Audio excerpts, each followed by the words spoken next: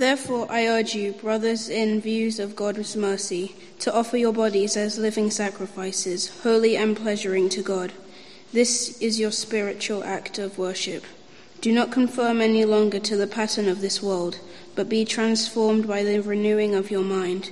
Then you will be able to test and approve what God's will is, his good, pleasing, and perfect will. Waiting, sir. Waiting for what? Private Doss. Who the hell is Private Doss? I always dreamed about being a doctor, but didn't get much school. I can't stay here while all them go fight for me. Don't you figure this war is just going to fit in with your ideas? While everybody else is taking life, I'm gonna be saving it. And that's gonna be my way to serve. This is a personal gift from the United States government designed to bring death to the enemy. Oh, I'm sorry, Sergeant. I can't touch a gun. You don't kill.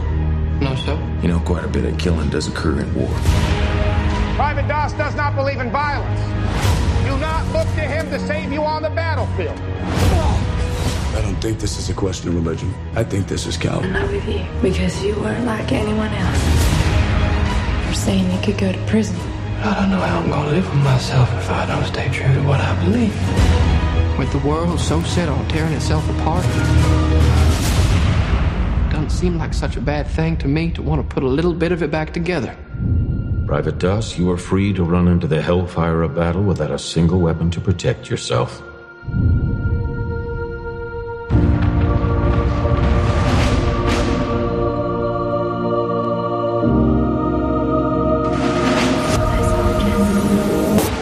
I'm gonna get you home. There's something you gotta see. Who did this? That's the coward. We have to go back up tomorrow.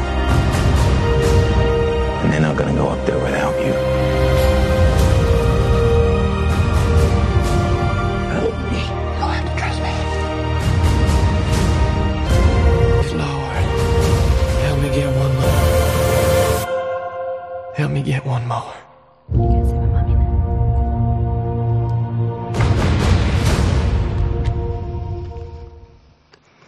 Good evening. Dear, that's not a good start, is it? Good evening. It's better. Show you a film trailer, send you all to sleep. Private Desmond Doss walked into one of the bloodiest battles of World War II's Pacific with nothing to protect him apart from his Bible and his faith in God. He was a devout Seventh-day Adventist and a conscientious objector, and he'd enlisted as a medic, and he refused to carry a rifle. The fighting, as we've just seen, took place on the Maida Escarpment in April 1945. The battlefield, which was located at the top of a sheer 400-foot cliff, was covered with a deadly network of machine gun nests and booby traps. This escarpment, nicknamed Hacksaw Ridge because of that treacherously steep cliff, was key to winning this battle. The mission was thought to be near impossible, and when Doss's battalion were ordered to retreat, the medic refused to leave his fallen soldiers behind.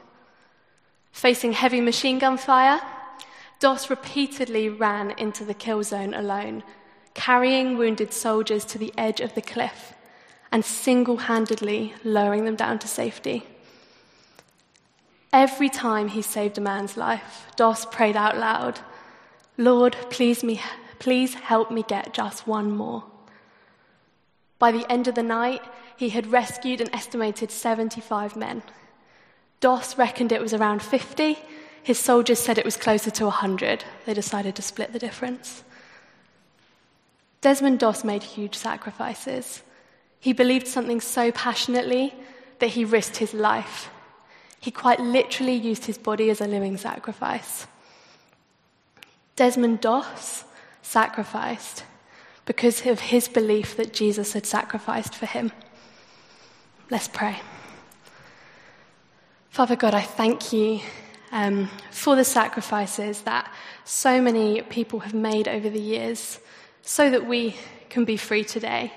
But Lord, I thank you for the bigger sacrifice that you made through sending Jesus to die for our sins. I pray that our hearts and our minds can be open tonight as we explore what that sacrifice means in our own lives. Amen. Hello. I realised I didn't actually introduce myself. I was in storytelling mode. My name is Hannah Lockwood. If you're slightly confused by the notice sheet, I'm not Hannah Scracefield. It's very confusing. There's lots of Hannahs in this church. I'm the youth worker's wife, not the vicar's wife. Let's just put that one out there right at the beginning. They're even sitting next to each other. Romans 12. Romans 12 is what we're looking at tonight, and specifically verses 1 and 2. And there's a really important reason for this. We talked as Legacy and we talked as leaders about doing an Unplugged on the whole of Romans 12. And we just came to this conclusion that Romans 12, 1 and 2 are such meaty verses. They're the sort of verses that if you do a whole kind of service on the whole chapter, they're the sort of verses you skim over to get to the rest. And actually, this isn't to take them out of context. But I really, truly believe that Romans 12, verses 1 to 2 are so vital in our own walks with God. So that's what I'm going to be speaking about tonight. So it's already been beautifully read. I'm just going to read it again. Romans 12, 1 to 2 says, "Therefore, I urge you, brothers and sisters, in view of God's mercy, to offer your bodies as a living sacrifice, holy and pleasing to God. This is your true and proper worship. Do not conform to the pattern of this world, but be transformed by the renewing of your mind. Then you will be able to test and approve what God's will is, his good, pleasing, and perfect will." Now, the first thing I want to draw out tonight, and it would be good to keep your Bibles open if they are, is this word that begins Romans 12, therefore. We must never ignore a therefore in the Bible. I did a 3-year theology degree, and that's one of the only things I can remember. We must never ignore a therefore in the Bible. It's always pointing us to something that has happened previously. In this case, Paul is pointing the listener to the previous 11 chapters, where he has drawn out the foundations of the Christian life, how we should be living as Christians. Chapter 12 is like this turning point. It's a transition into the final section of Romans. So chapter 12 as a whole is a turning point. Chapter 12 verses 1 to 2 is like a call to action. It's the move from just faith and what our faith should look like, as we've seen in Romans 1 to 11, to this idea of faithfulness, how we can put that faith into practice in our own lives. So what does that mean? How do we show faithfulness in our life? Verse 1 again says, "I urge you, brothers and sisters, in view of God's mercy, to offer your bodies as a living sacrifice." Now, we're going to spend some time tonight on that statement, in view of God's mercy. But for a moment, I want us to think about this command to offer our bodies as a living sacrifice. And I've been dwelling on this a lot this week. And I just keep coming back to how big a statement it seems to be, how drastic, you could say, it seems to be. Through our faith in Jesus Christ as Christians, because I think it's important to note this is being written to Paul's brothers and sisters, Christians, we are not only told to be different from the world, we're not only told not to conform, we're told to be set apart, and we're also being told to offer our bodies. The only thing that some could argue that is truly ours, our body, our flesh, our blood, this passage seems to be saying we offer that up. But what does that mean? This idea of sacrifice is wording that the early church would have understood. Now, many of them were potentially Gentiles and wouldn't necessarily have been partaking in animal sacrifice themselves, in the same way that often we don't do that now. But they would have understood the language of animal sacrifice, of rituals, because of Old Testament law, and through reading the Old Testament as we do today. They would have read about sacrificing animals in the Old Testament. But Paul, in verse 1 of Romans 12, is saying that sacrifice goes further than that. He's saying that every follower of Christ has a sacrificial obligation that goes beyond animal sacrifice that is required in the Jewish law. Christians can no longer just substitute an animal's life for their own. They're required to sacrifice themselves. However, This sacrifice is no longer a ritual slaughter in the temple every so often. It's the presentation of a living person to God. A living sacrifice. A life dedicated to the service of God. A life committed to God's will. A life which is lived in faith and then lived out in faithfulness. And actually, this living sacrifice doesn't stop at the altar. In fact, it doesn't even start at the altar. It starts when we say yes to following Jesus in our lives. And it doesn't stop.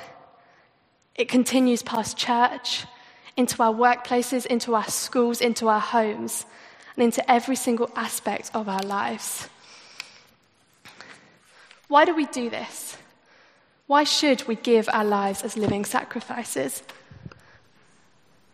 We sacrifice because he sacrificed. We sacrifice because Jesus sacrificed for us. Let's break that down. Let's go back to that statement in verse 1. In view of God's mercy. I want to break out into song. No? In view of God's mercy. What does that mean? Paul is reminding us, in one sense, of the many displays of God's mercy that he's already touched on in Romans 1-11. For example, Romans 9-11 talks about God offering hope to us in our workplaces, God offering salvation to those who believe in him. Based on the previous 11 chapters, Paul is urging the early church and he's urging us to act on God's mercy. You see, God's mercy is evident in his eternal plan to save us from our sins. It's evident in his plan to declare us righteous and to assure us of the hope of glory when we believe in the life-changing news of Jesus. God's mercy, in one sense, is personified in the person of Jesus Christ, who suffered and died for us as sinners. God's mercy is evident in the life of a Christian, in whom his Spirit dwells and through who he is working out his promises and purposes. All of God's blessings, all of God's answered prayers, all of the times we see God in our lives are the result of his grace and the playing out of his mercy. In his mercy, God has provided for guilty sinners like me and you to be delivered from our sins. The mercies of God enable us to serve God and should, I think, motivate us to serve out of a place of gratitude and of grace. Our obedience, our living sacrifice, should be the product of what God has done and is doing in our lives. I'm going to say that again because that's important. It's all important, but that's especially important. Our obedience, our living sacrifice, should be the product of what God has done and is doing in our lives. When we break this down, I think it's important to break it down. I think everything we do starts with sacrifice. Stay with me. Everything we are, everything we are made to be, begins with sacrifice. Peace comes from sacrifice. Joy comes from sacrifice. Freedom comes from sacrifice. Think about this day 100 years ago for a minute.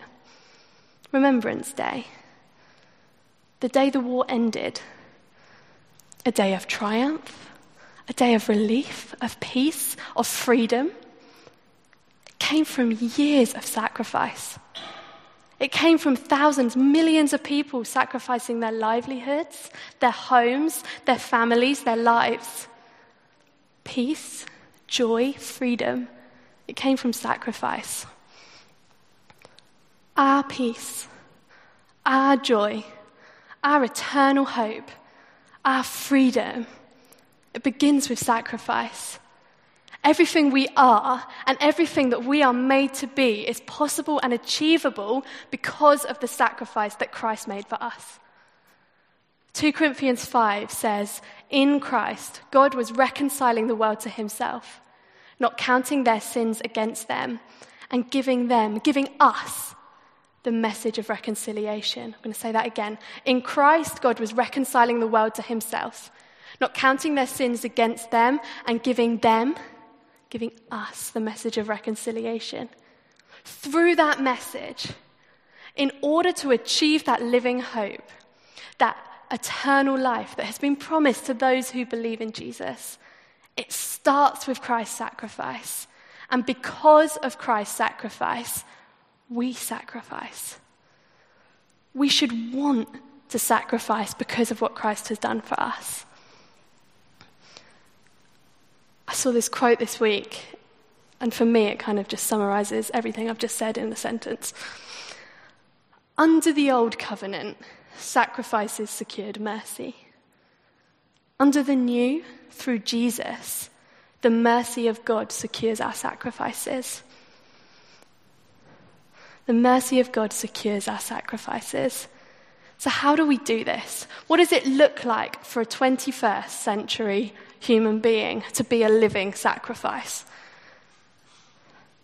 Quite simply, every step we take, every decision that we make is not for our glory, it's not for our gain, but it's for the glory of our Father, the one who deserves our glory. And this, I think, goes fairly nicely with Eddie's sermon last Sunday evening. Eddie preached on that we have a choice. Who was listening? We have a choice to choose to follow Christ. We have a choice to go down that narrow path, that path that actually sometimes isn't easy. We have a choice to set ourselves apart, to not conform, as verse 2 says, to the patterns of this world. And this is a challenge. I am not saying we get it right. I am not saying I get it right. But I am saying that because of the mercy of God, we should want to be getting better at this each day. And I was going to end this talk, and I am going to end this talk, with giving some really practical suggestions of how we can be living sacrifices. And as I was writing them down, and they all looked really kind of great, and it's like, yeah, tick, sometimes do that, tick.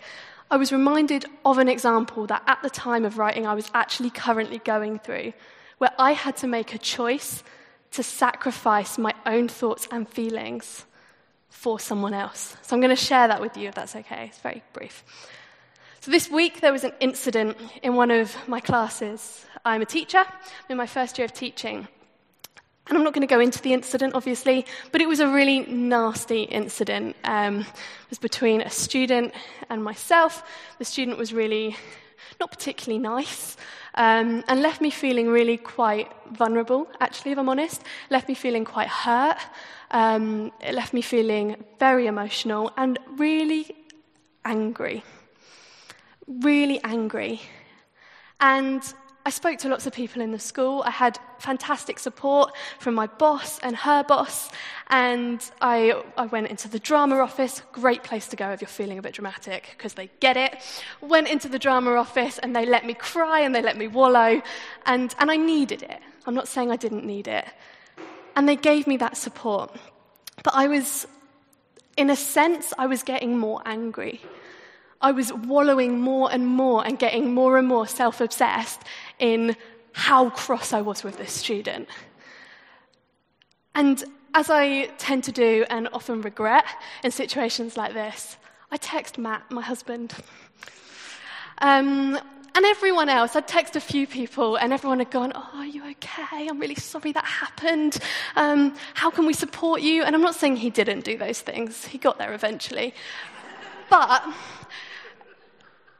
what he initially replied with, I was sitting at my desk, and I was on my own in the classroom, and I was really cross and quite emotional. And I sent him a long text about what had happened, how frustrated I was, how bad this student was. Like, don't you agree? And he sent me a really simple 3-worded text back. Pray for them. Yeah. Pray for them. And if I'm honest, where's my phone? I looked at it, I locked my phone, and I threw my phone on the ground. That's what I did. And then I sat there for a bit longer, and I went back to my phone, and unlocked it, and thought, all right, I can do this. And I did pray for that student. And I'm not expecting a reward for that. I did pray for that student. And actually, more so, and me and Matt then prayed about it that evening as well, I prayed that my heart could be changed towards that student. The next day we were at school, and I was at school, and we had a big presentation on different students that have really challenging home situations. And this student, obviously, was in this presentation. And I really did have compassion towards this student. I was still cross, I was still frustrated, but there was a change of heart there. Now, why am I telling you that? Maybe you're sitting there thinking, that's really, really simple, that's really obvious. But actually, I had to make a choice in that moment. And it took me a while, but I did have to make a choice to sacrifice how I was feeling, sacrifice my hurt, sacrifice my wallowing to Matt. I was never going to get, but I had to sacrifice it. I had to sacrifice my anger. And instead, I had to choose to pray for that person that had hurt me. I had to sacrifice my hurting heart, rightly hurting, but selfish heart, for a more Christ-like heart. Romans 12 is telling us to be living sacrifices on its own, which on its own is a massive statement. But when we break it down, it's things like that we can do each day. Is my helpful volunteer ready? Hannah. That's all right. When we break it down, it's things that we can do each day. And it starts each morning. It starts by making a choice every single day. Sacrificing that extra half an hour in bed, maybe, for half an hour to read your Bible and pray.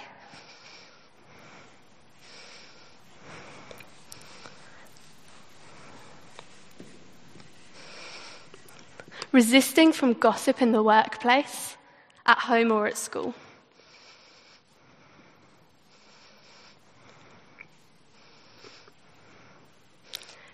Being the one in your friendship group, or your office, or your classroom, who chooses not to swear. Praying and listening to God before making decisions, and then being prepared to follow God in what he says. And I don't believe it's just about actions. It comes into our thoughts as well. Thinking through ethical issues that we're surrounded with. Our views maybe on abortion. Our views and actions with homelessness. Our views on how we challenge poverty and how we support the challenge to poverty in our area. Just let her catch up. You're doing a great job, Hannah. Giving our money to help others. Maybe giving our money to the church. As living sacrifices, as people living out this command, we need to be constantly learning, constantly thinking in order to give everything we have, everything we are, to hold on to everything lightly because it's not our own anyway, in thought, word, and deed, because he sacrificed for us. And this isn't to do with works. It's not because what we do saves us, but because what we do is a result of what our Saviour has done for us.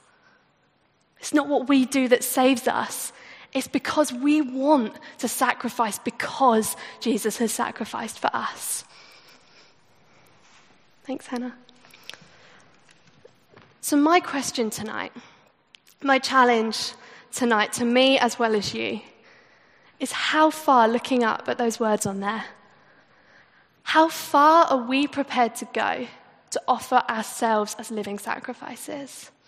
And maybe you're sitting here tonight and you're not a Christian, and actually you don't really understand what I'm talking about, but you are interested in this sacrifice that Christ has made for us and for you.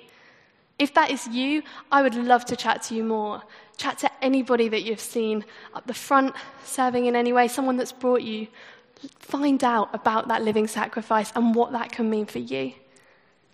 But if you are a Christian here tonight, how far are you prepared to go to offer yourself as a living sacrifice? We sacrifice because he sacrificed. Amen.